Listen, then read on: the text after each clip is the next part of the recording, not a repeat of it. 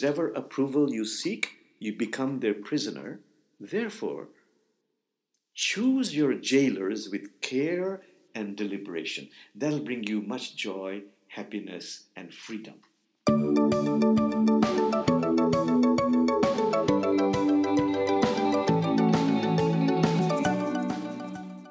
Good morning and welcome to the podcast for Healing Neurology, where we talk about everything that can help heal your neurology, which is really everything. From food and lifestyle and medicine to nature, culture, and politics. There's no topic too big or too small. I'm Jillian Ehrlich, family nurse practitioner certified in Ayurveda and functional medicine. And today we talk with my old friend, are my words. His words are that this study can nourish personal, community, especially interfaith, racial, economic, and environmental healing. And you certainly are the man for the job. You've been training since you were 9 years old and have written 8 books, 4 of them on interfaith community work. You've also built a vibrant personal and community presence here in Seattle and co-founding the Interfaith Community Sanctuary, speaking and teaching worldwide as one of the 3 amigos with Pastor Don McKenzie and Rabbi Ted Falcon. And you continue to offer services, classes, and downright relaxing and inspiring Instagram videos. And you have a number of videos on your website which talk about practices that a person can find. All of the details are at your website. And you really are one of the nicest people I think I know. Imam Jamal Rahman, we are so blessed and grateful to have you here on the podcast for Healing Neurology today. Oh, thank you so much. It's such a joy and privilege to be here. Thank you so much, Jillian. Thank you. So let's get right into it. Terrific. And thank you for the gracious introduction. Oh, my pleasure. My pleasure. Thank you. It's wonderful to have you here. Wonderful. Thank you. So what is the use of religion and poetry, specifically Islam and the Quran, for health? Jillian, first of all, I want to make a discernment. When we talk about religion, it's not so much the institution of religion, but more the spiritual heart of the religion. Because, as you know, institutional religion can go astray. It gets too focused on recruitment and fundraising. Yes. So in a very general way, I would say that, just to make a couple of points, that both religion and poetry, they have the capacity to inspire and particularly in times of difficulties, in times of stress, give hope. There's this wonderful verse in the Quran that says that the earth was parched and dry, but then the waters of mercy came down and the earth was clothed in green. And it goes on, other verses in the Quran says, it is divinity who sends down rain when humankind has lost all hope and divinity unfolds its grace. Then there's a poetry by Rumi. I know that you're familiar with Rumi, that 13th century sage who was both an Islamic theologian and a very great philosopher, a wise being, you might say. So he has this poetry. He says, dear heart, never lose hope. Miracles, they dwell in the invisible. So even if the whole world turns against you, you have all kinds of problems, keep your eyes on the friend with a capital F, meaning on divinity. So that's the first point I want to make, that religion and poetry gives us hope. The other point, I think, is that particularly religion, and also through poetry, it gives us practices which can really enhance, expand our health, both physically, emotionally, mentally, spiritually. Simple things like just silence. There's a Jewish saying that silence is a healing for all ailment.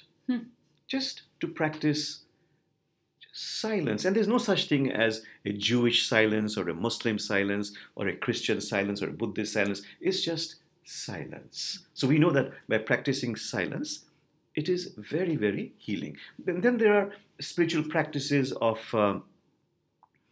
learning to forgive the other, to embrace our difficult feelings and transform them. So to transform, for example, through spiritual practices, anger into enthusiasm, vigor, fear into mindfulness, then learning to expand our compassion, our awareness. So these practices can be very, very healing. And lastly, you asked about Islam. The core of Islam is surrender. Islam means to surrender in peace. But the question is, what are you surrendering? And the Quran suggests you're surrendering your attachment to your ego so that you can bring not your ego but divinity in the center of your life. And this can be very healing in every possible way. Just one verse from Rumi who says, he says, where will you find a customer like God who pays in gold, who accepts your counterfeit coins and buys your dirty, shabby bag of goods and in return gives a spiritual spring so delicious that even sugar is jealous of its sweetness. So this work, it's hard work. It's inconvenient work of bringing divinity in the center of our life can be very, very ennobling, enriching, and healing. I've given you a very long answer to your short question. That's very good. I want to go back to silence for a second. Yes.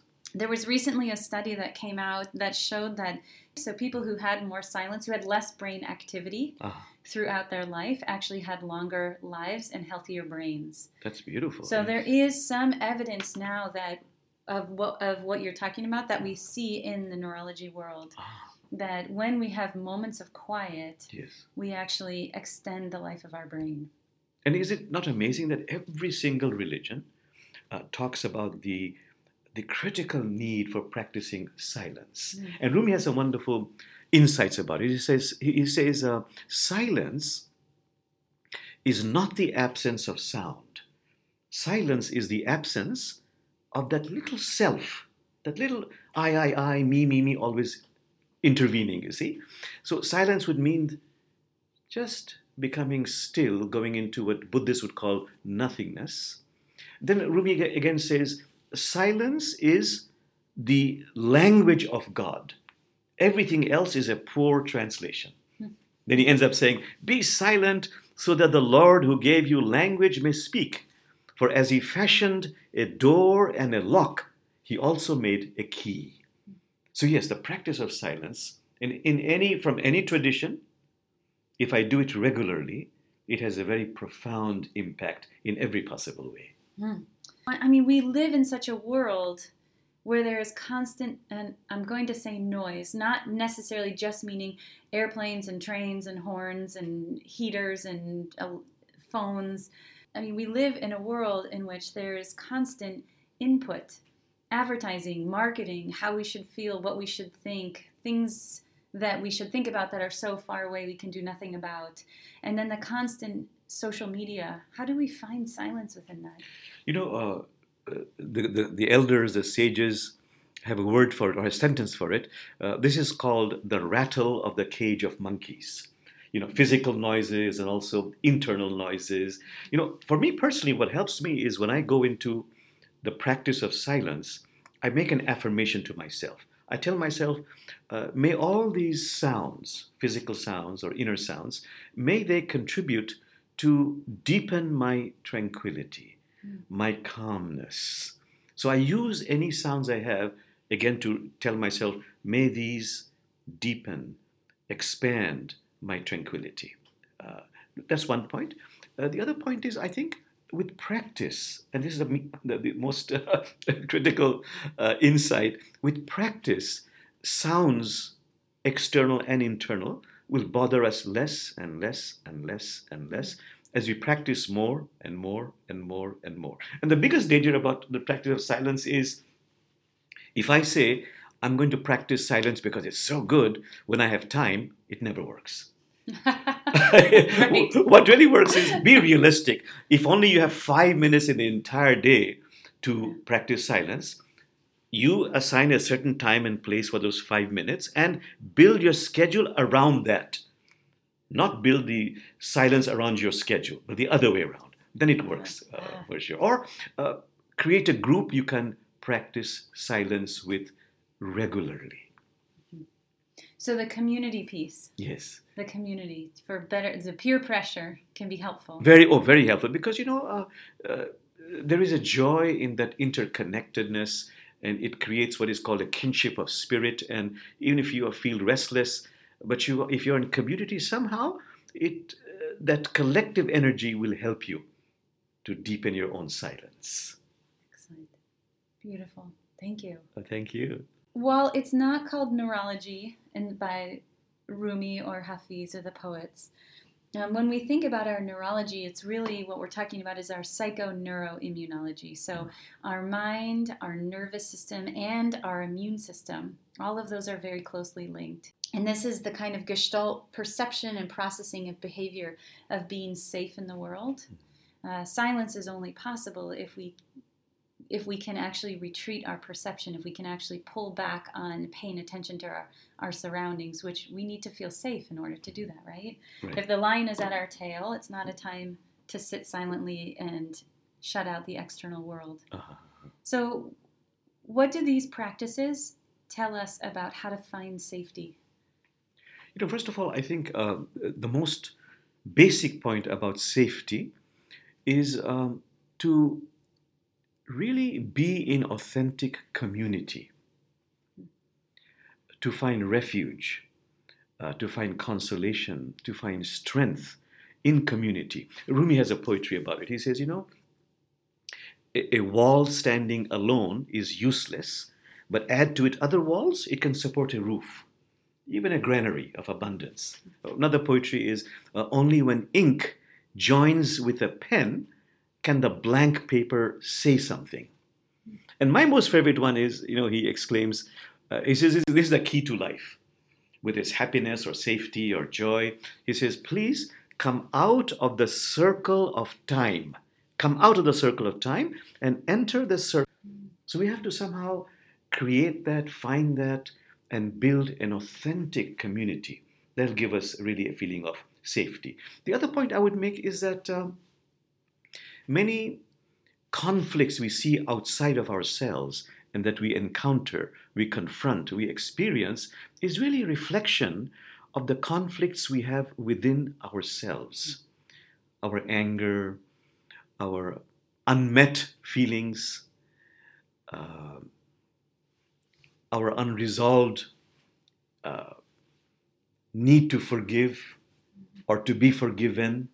So that inner work of being able to heal that dysfunction, to overcome that chasm, you might say, inside of conflict. And there's so many spiritual practices, learning to forgive, to be compassionate and merciful with oneself, how to be compassionate with others, expanding your higher awareness. All these practices to restrain your anger are very critical in feeling safe, because then I'll realize everything outside is a mirror of what I'm feeling inside of me. But that community is very critical also. And in our world today, where we often don't have control over aspects of our community, perhaps who we work with, or even the larger kind of social mores that include oppression, right? Sexism or racism.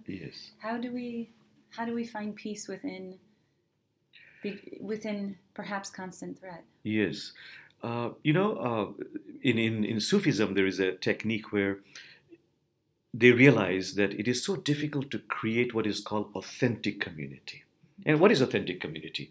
It is finding people, or, could be animals, could be elements of nature, but let's say people who pass through several gateways. The first gateway, and this is in many traditions, including Islam, the first gateway is there has to be love, between the two. Number two is there has to be trust, because without trust, there's no capacity to be vulnerable. And without vulnerability, it's not a real community. If everything is nice, wonderful, great, well, you begin to get suspicious. Maybe they're not going deep enough, you see. But it doesn't mean that you create difficulties, but the element of trust, where one is really sincerely, genuinely able to be vulnerable, is very critical. And the third element, again in all traditions, is any member or members who are a member of your community, may they be always aspiring for the truth. The common saying is find friends, find members who love the truth. In the Quran, there's a verse that says, Tawasaw bil haqqi wa tawasaw bil sabr. Gather together with groups who teach each other truth and patience.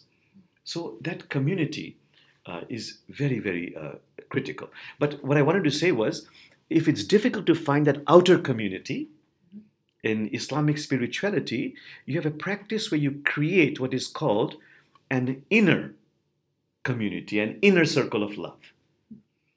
So if I'm in an environment where everybody is very hostile and it's genuinely so, I can, in my meditation, in my inner landscape, I can summon what is called my inner circle of love, meaning who is it I'd like to summon?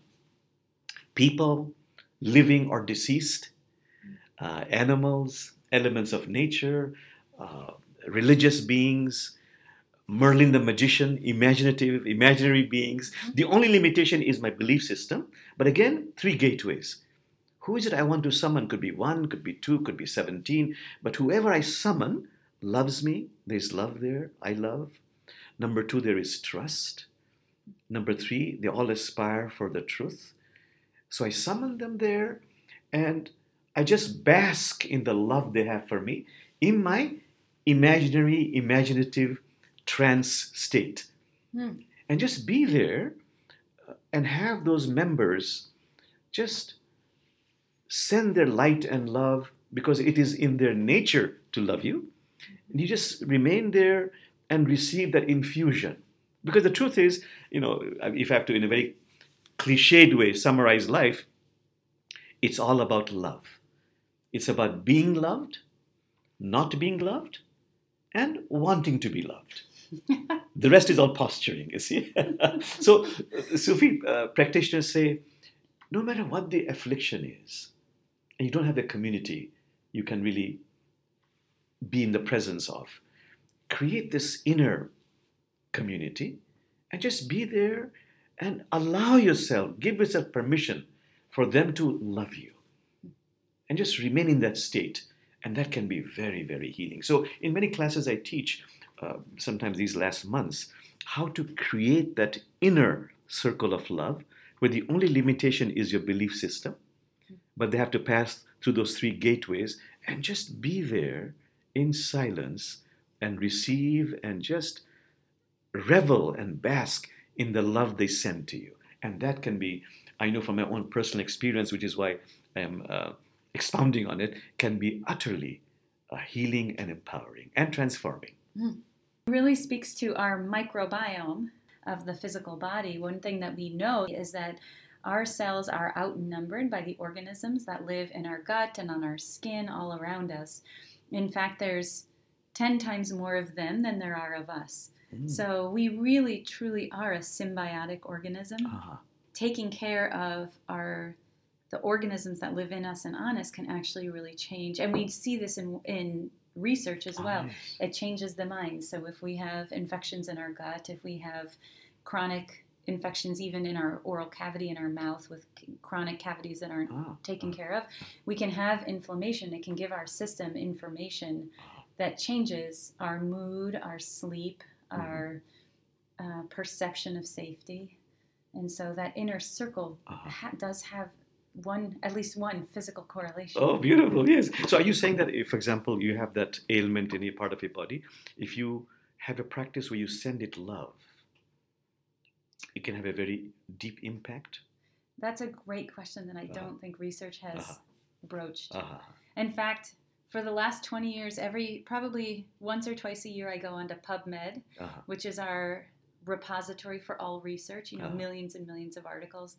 And I search for the keyword of love. And I've been doing this 20 years, and I have yet to find one article with a keyword of love, even though it is all about our health and our science and what we know about medicine. And I agree with you. We are here for love. We are here for connection. We're here for understanding and growth and community. And the love and love lost and love regained and all these various perspectives. but there's not one keyworded article in our PubMed repository. So that research has yet to be done. Perhaps a listener today will take that upon themselves. Yes. But I've in the past, of course, I travel so much, I don't have time for that too much these days. But in the past, I used to see a lot of clients, and a lot of them were heart patients. And this is just anecdotal, of course, it's not researched, but I always found that when I shared with them the techniques of loving their heart or telling the heart, I love you. And it was first very awkward, very squeamish they felt, But as they kept doing it again and again and kept telling the heart, I love you, I really love you, and touching the heart, making a connection with the heart, the improvement was, in some cases, fantastically dramatic, actually. Yes, and there are articles, it's bringing to mind, there are articles about meditation. So in our Western vernacular, we may not call it love, but focusing positive attention. Yes. Giving it attention, yes. Acknowledgement and love is a very, of course, it's a much used word. Giving it affection, acknowledgement, connection, chatting with it. Developing a relationship with those cells. Yes. Because we know for sure that a predictor of longevity and happiness is having good relationships. Yes. So having a good relationship with your organ that is crying out for acknowledgement, I think can be very healing. Yes. We need to do this as research. We need to bring our science into our realms. Yes, and maybe do it ourselves, and then we can speak with a sense of inner certainty. Yes. Inner knowing. In a humble way. Yes. How is a good life defined? A good life. What defines a good life? For me, when you say a good life, we have to become aware that we have a body and we also have what you might call a soul. So it really behooves us to really take care of our body because it is, you might say, the temple of our soul, the house where the soul resides. And that means you have a good lifestyle, you eat well. But a good question is, Jamal, what are you doing to nurture and nourish your soul? I can't miss out on that. And the soul loves, something we can't quantify: silence, love, affection, compassion, prayers, sunsets, children, music. So we have to really nourish and nurture both the body and the soul. And if you do that, that's leading a good life, which Rumi says, actually he has this insight. He says, if you really want joy, contentment, fulfillment in life, he says, over a lifetime, work equally in the visible world as also in the invisible world. So he actually, first of all, he has a poetry that says, don't think all ecstasies are the same. And he goes on to say, Jesus was drunk on love for God. His donkey was drunk on barley, meaning his body, you see. And then he gives an example. He says about visible, invisible world. He says, this is a metaphor. A person is on a horse and the mission is to go to a certain destination. He crosses mountains, dangerous forests, deserts, but now he comes to a large body of water. This horse that he has is not able to cross that large body of water. Now he needs a silent, mystical, wooden horse to cross that body of water. So meaning, we need two kinds of horses to really accomplish our mission in life, in the visible world and invisible world. And I'm thinking right now, there's a very famous Sufi teacher who said that a true human being is one who participates fully in the bazaar of life. Getting married, having children, having mother-in-law problems, father-in-law problems, mortgage problems, buying, selling, but never once forgetting God. That's a good life. Hafiz is a 14th century poet, very beloved in the Islamic world. And he has this poetry that, um, on your deathbed, the greatest regret might be that, oh world, oh universe, I have not kissed you enough. I've not experienced life, you see, that full catastrophe. Yes.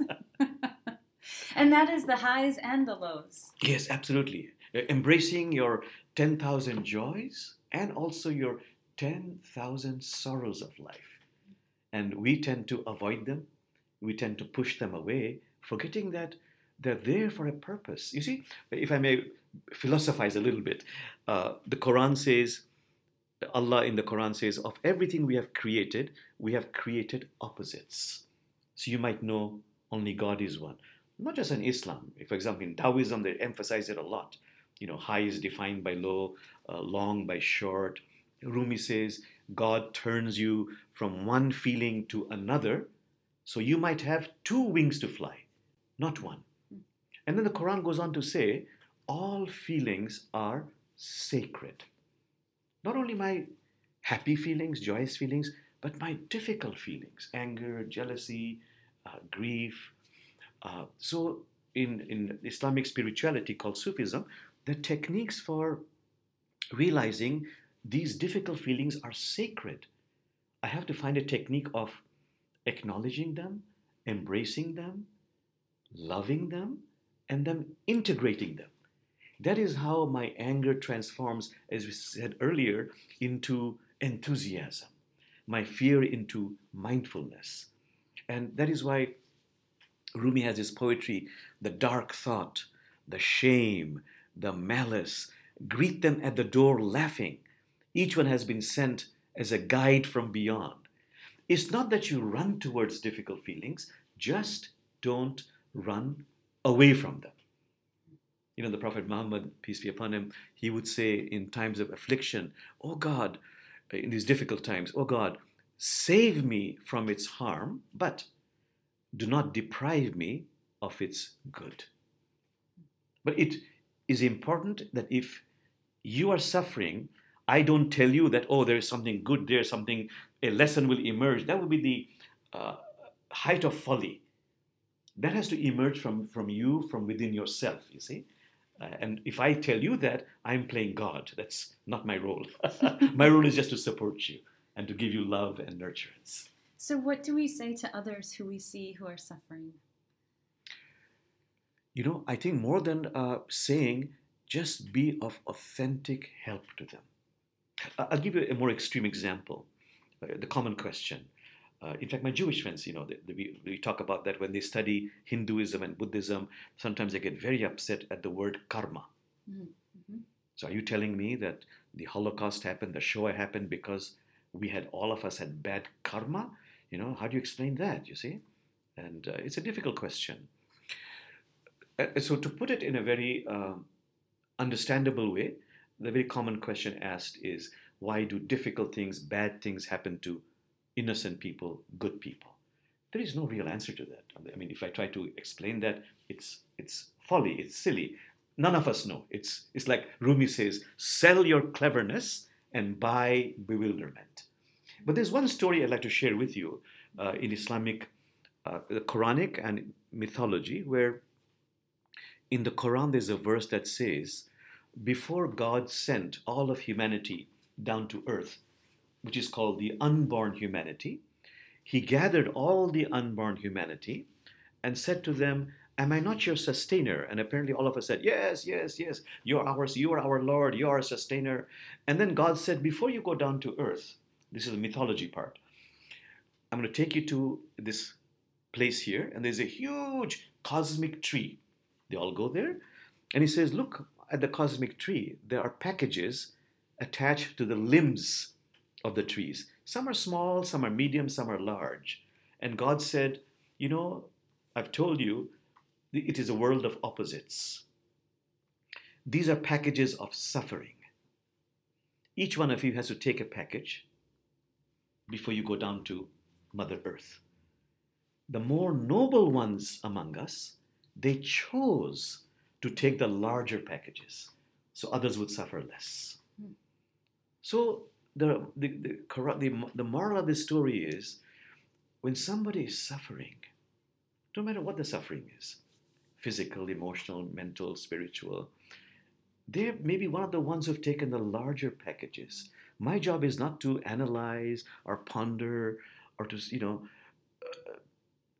say something, which is fine. I need to say nourishing words, but my main job is to be of help, to really do all I can to be of service in gratitude, because they're the ones who chose the larger packages. But what can I say?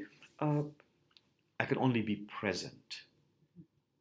If I may tell you one more story, I sometimes do hospice work, and there's this lady who was passing away, and I was her spiritual companion.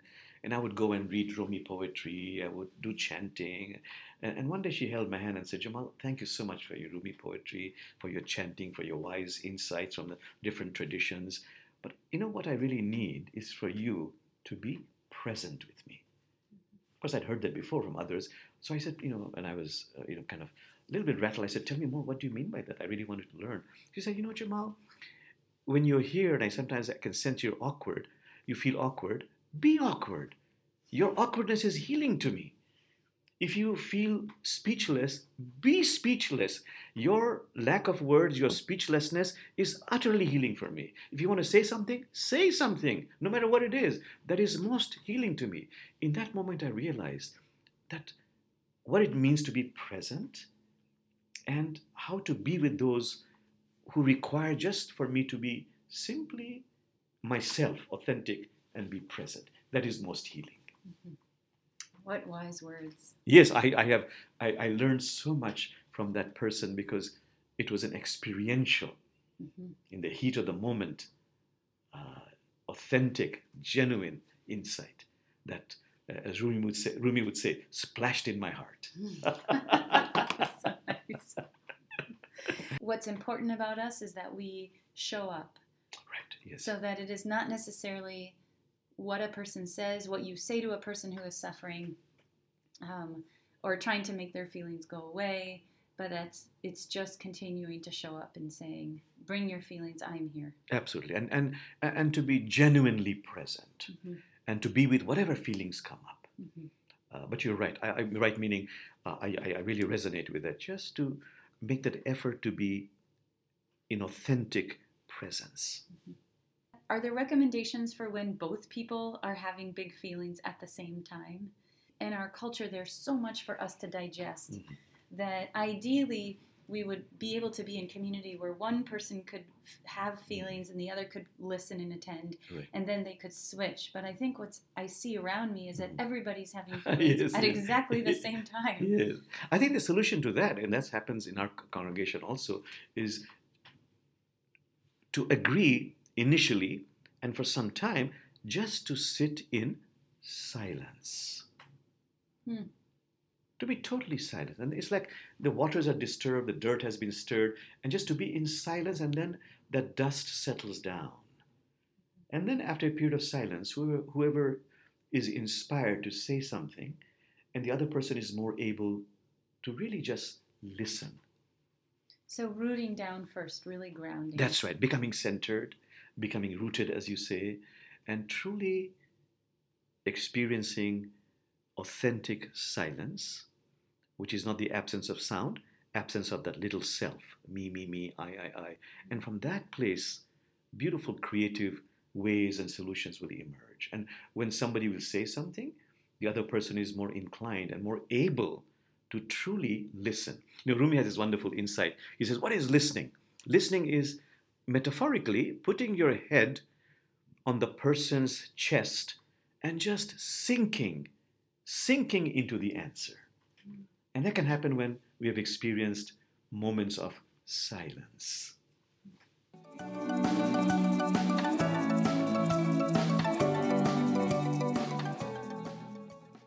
Enjoying the show today, please be sure to share with your friends and rate and review the show wherever you get your podcasts, and check out our other shows as well. We talk about everything.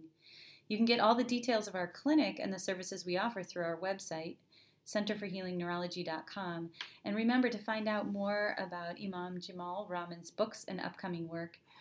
His YouTube channel, Call of Compassion Northwest, if you search Call of Compassion Northwest and his name Jamal, Jamal, There are a multitude, 50 to 60 different practices and short videos, 2, 3, 6-minute videos. That's right. And some of them include sacred naming, sacred holding, heart meditation. Yes, right. And there's more information about Islam and Sufism That's right. as well. Interfaith also, yeah. And interfaith work. So please do remember to check those out, as well as his 8 books and his classes that he offers. Thank you.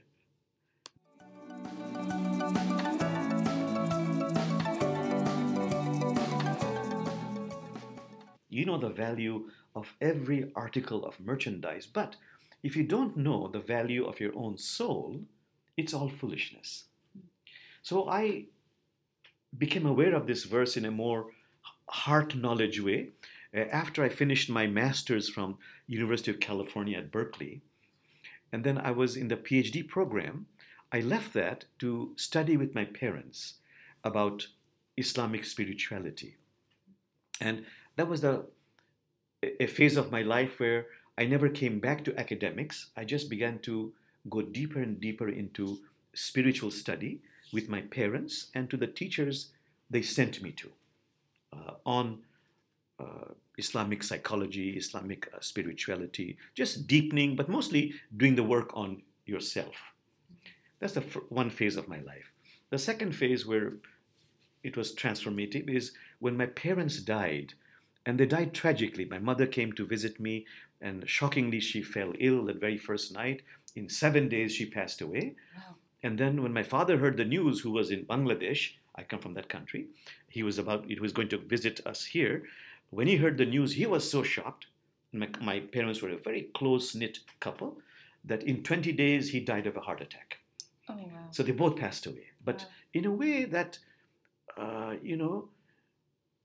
created an opening for me where I'm so very close to my parents, but in my knowledge of, spirituality, I think I moved a little bit from what is called knowledge of the tongue to a knowledge of the heart. I realized for the first time that, yes, there is traffic and trade, as Rumi says, in the invisible world. Mm-hmm. And so in that phase, I decided that let me do what I really aspire to do. I want to build community. I want to teach classes. So all those different things I was doing, I let go of that. I took the plunge, and in my house, I opened a center for teaching classes.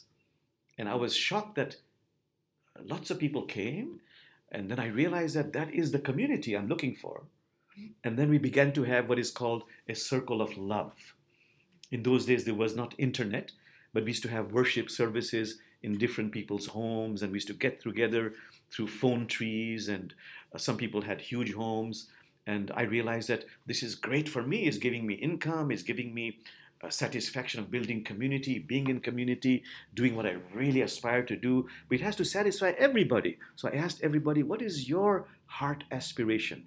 Some said, I also want to teach classes, but I'm too shy about marketing. We said, okay, we'll bring the people. You just focus on the classes. Some people said, we need a little bit more money to supplement our rental income. They're all sincere, genuine people. We were able to create that. In other words, we satisfied people's heartfelt aspirations, and it became a circle of love where we met in different people's homes, both Sunday services, teaching classes in people's homes who had large houses. And then the third phase is, by grace of God, we were led to this place you are here today. It's the oldest church building in Seattle, wooden frame building, built in 1890. And by an extraordinary train of events, this beautiful historic site, church building, was given to us as a gift. So our knees are scraped with gratitude that when we needed a physical space because our numbers were increasing so fast, we got this building as a gift. Wow. So we have renamed it Interfaith Community Sanctuary. Mm-hmm. And so a lot of interfaith activities that happen in the city, we're either initiating, we're certainly participating in them. And from this is also, we are allied with the Interfaith Amigos, where I work ever since 9/11 with a rabbi, Rabbi Ted Falcon, and a pastor, Christian pastor, Donald Mackenzie, and we are called the Interfaith Amigos. So our work in Interfaith also continues. And that is a story for which I am so grateful because we have been given so many gifts. As I said, my knees are scraped with gratitude. I believe in the miracle and power of prayers and sincere, heartfelt aspirations. What is the work you're excited to do next? You know, I love to talk about what is the commonality among religions. We also like to talk about where religion has gone astray. We feel we must have the moral courage and the compassion to really articulate in a loving way where the institution of religion has gone astray. Doesn't matter what religion, in areas of, for example, exclusivity, violence, unequal status of women, homophobia, then, apathy about social justice issues, but particularly about planetary degradation. So my work is about raising awareness about that. And personally, for myself and people I come in contact with, to do the inner inconvenient work of transforming the ego, opening up the heart, to become a more complete, developed human being, so we can be of authentic service to God's creation. So my work is about raising awareness, consciousness, personally, collectively, in the area of personal growth, of religion, and interfaith, through books, through videos, through presentations, through interviews like this. It's such a treat for me to see your joy doing this work. I can Thank see you. it. Yes, I feel I have found my passion, as Joseph Campbell would say, and found my bliss. I think he calls it finding your bliss. I feel very grateful that I have been able to connect with that. That's wonderful. And I get to meet people like you. Oh, thank you. And we met when my hair was black. When your hair, yes. Many years ago. Yes, many years ago. In Harborview, I think. At Harborview Medical Center, which is our big inner-city mission-driven hospital here in Seattle. Yes. And you were on a panel for about hospice and death and dying, and kind of dying well. Ah, yes. Which, as a nurse practitioner, when I see patients in clinic, my job is to heal them or fix them. But I have found that really, if you take it to the end, then it can be very helpful for patients. And I say to them, my goal isn't that you're going to live forever. My goal is that you live to about 100 and that you're able to pass at the way, time, and way of your choosing. So that we have our ultimate goal in mind. The goal is not that you will heal and never be sick again in your life, but that the goal is we'll continue to ebb and flow, have this visible and invisible world, as you were saying, such a beautiful analogy, and that then we can go as we are ready. Beautiful, beautiful. That's a very beautiful spiritual insight. That it's a law of the created world. Whosever approval you seek, you become their prisoner. It's not a question of good or bad. It's a question of awareness. And if I meditate on that, so this is what was given to me from my teachers, my most treasured teachers, my parents. Jamal, meditate on this. And they would repeat it again and again. Whosever approval you seek, you become their prisoner. Just be with that. Do you really understand that? I thought, of course I understand that. And I would explain, they would say, no, you have not understood it. It's more of a knowledge of the tongue, not a knowledge of the heart. When they felt I had some understanding, then they gave me the answer to that. Choose your jailers with care and deliberation. That's the answer to that. Whosever approval you seek, you become their prisoner. Therefore, choose your jailers with care and deliberation. That'll bring you much joy, happiness, and freedom. Beautiful. Thank you. At one of the events that we had set up, it was actually, I think, at a coffee shop. That's right. I remember that. Either Seattle or Tacoma. Yes. And somebody stood up and said, I can't remember exactly how they phrased it, but it was a question of like, if what you say is true, right, then how can there be some of Islamic faith who do what they do, involved with violence or terrorism, and how are they learning what you're talking about as children, and then how does that happen?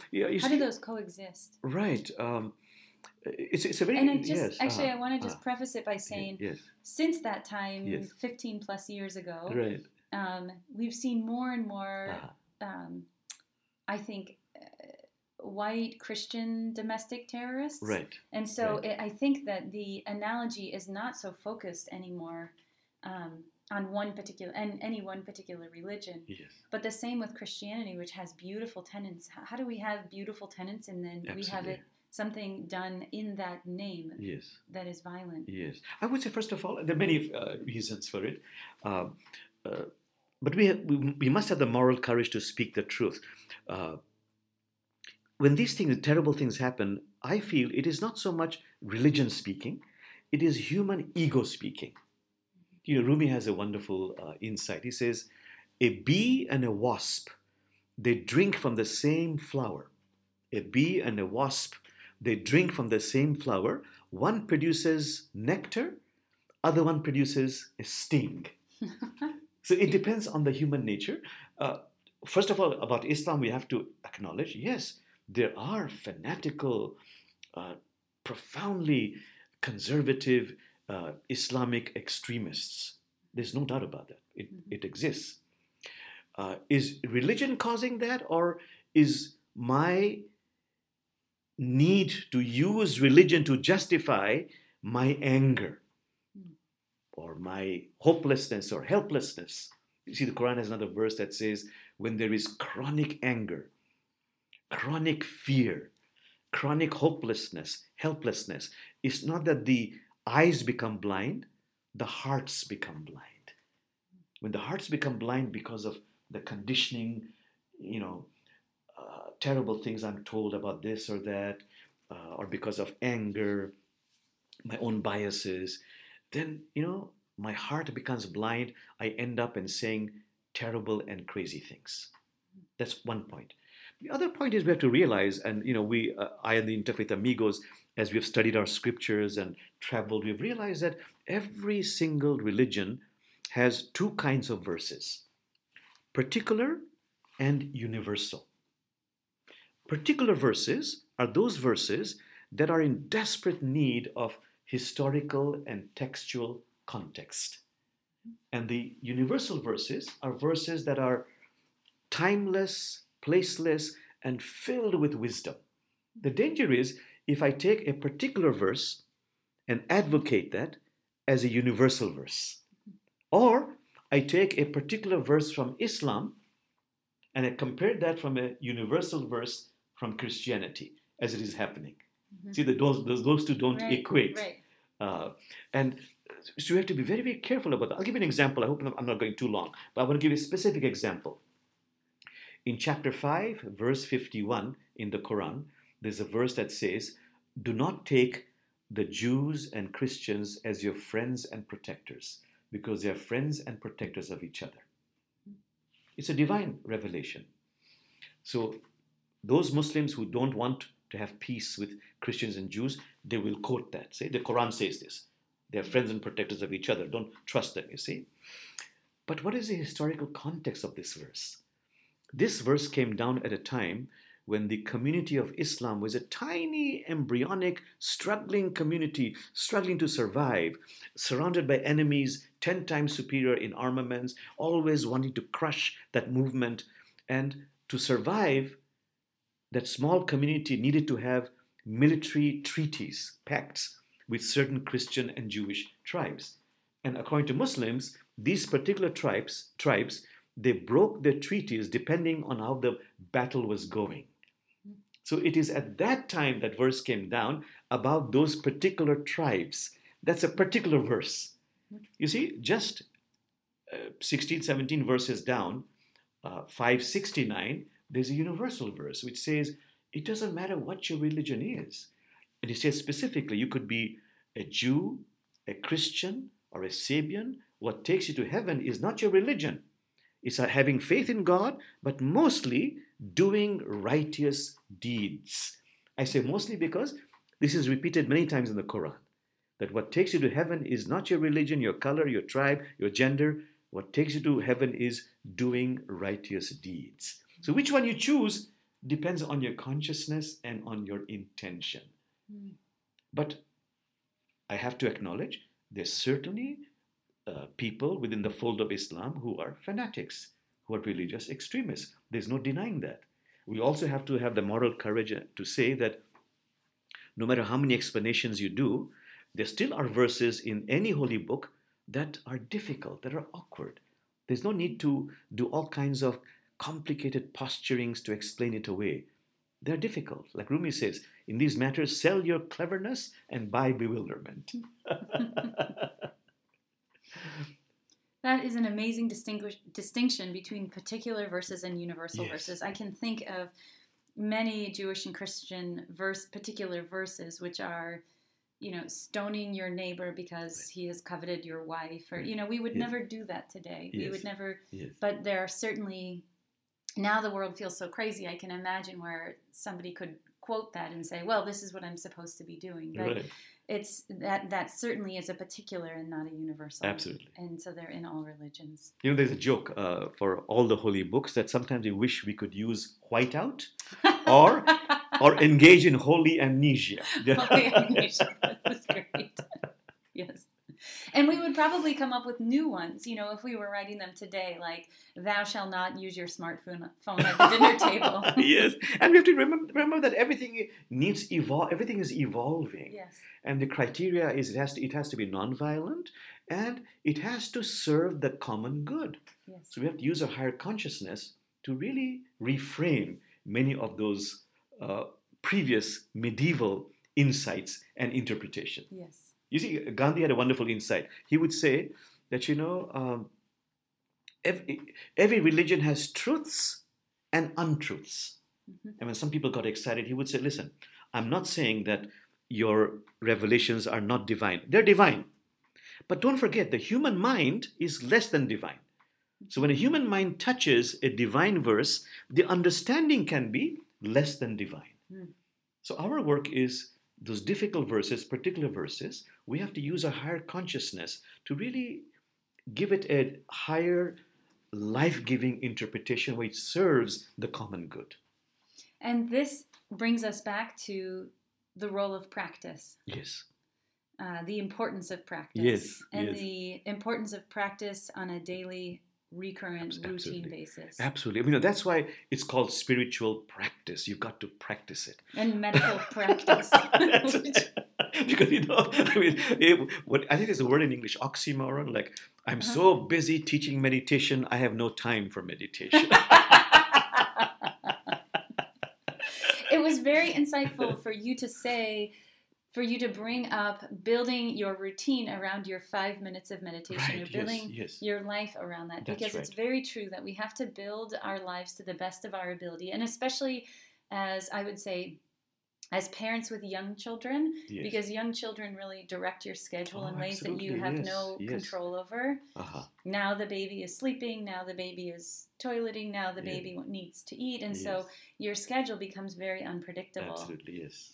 But trying to find 5 minutes every day Yes. or a few times a day to really find that silence that's going to help your brain That's beautifully said. live longer. As a mother, you have said that so eloquently. And to realize that, spiritual progress is little by little. Do it little by little. And if you do it little by little, the traditions say, and certainly in Sufism it says, there comes a quantum jump. Mm-hmm. But the quantum jump, that extraordinary jump happens because you're doing it little by little. My problem is I want the quantum jump, but not that little by little. Yes. I want the 6-pack abs, but not to go to the gym every day. That's right, yeah. Yes.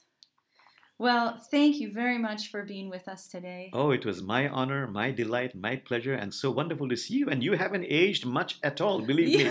And I'm telling you the truth. So Very whatever sweet. you are doing medicinally or lifestyle-wise or Oh, spiritually, thank you. write about it. Pass it on. Thank you, thank you. Likewise, I feel the same way. Even though the hair color may be different, the face is identical. Thank you. So again, this is Mr. Jamal Rahman. He is a Sufi Imam. You can find his information at his website, jamalrahman.com, as well as at his YouTube channel, Call of Compassion Northwest, and searching by his name, Jamal, for 50 to 60 different practices that you can choose to incorporate over the next, say, year. Perhaps we'll do this again in a year. Terrific. And I want to give one more website if I can. Yeah. Interfaithamigos.com. Interfaithamigos.com. Wonderful. Thank you. Thank you and so the much. Interfaith Community Sanctuary That's also right. has resources. Absolutely, yes. Interfaithcommunitysanctuary.org. Great. Yes. So thank you for listening today. We've got lots of ways to continue this conversation through Facebook, Instagram, and Twitter. We would love to hear what you've learned today. You can also get more information from us and about us on our website, centerforhealingneurology.com, or even better, come see us in person in our Seattle-based clinic. Please be sure to share this show with your friends. I think everybody needs this one. And we welcome your rating and your reviews wherever you get your podcasts. Feel free to send your topic requests to podcast@centerforhealingneurology.com. And we love that you've joined us today to discuss how to make our whole world medicine. We rise or fall together, and we're committed to doing what we can to make as many of us as healthy as possible. And this takes all of us, including you. Thank you for listening. See you next time.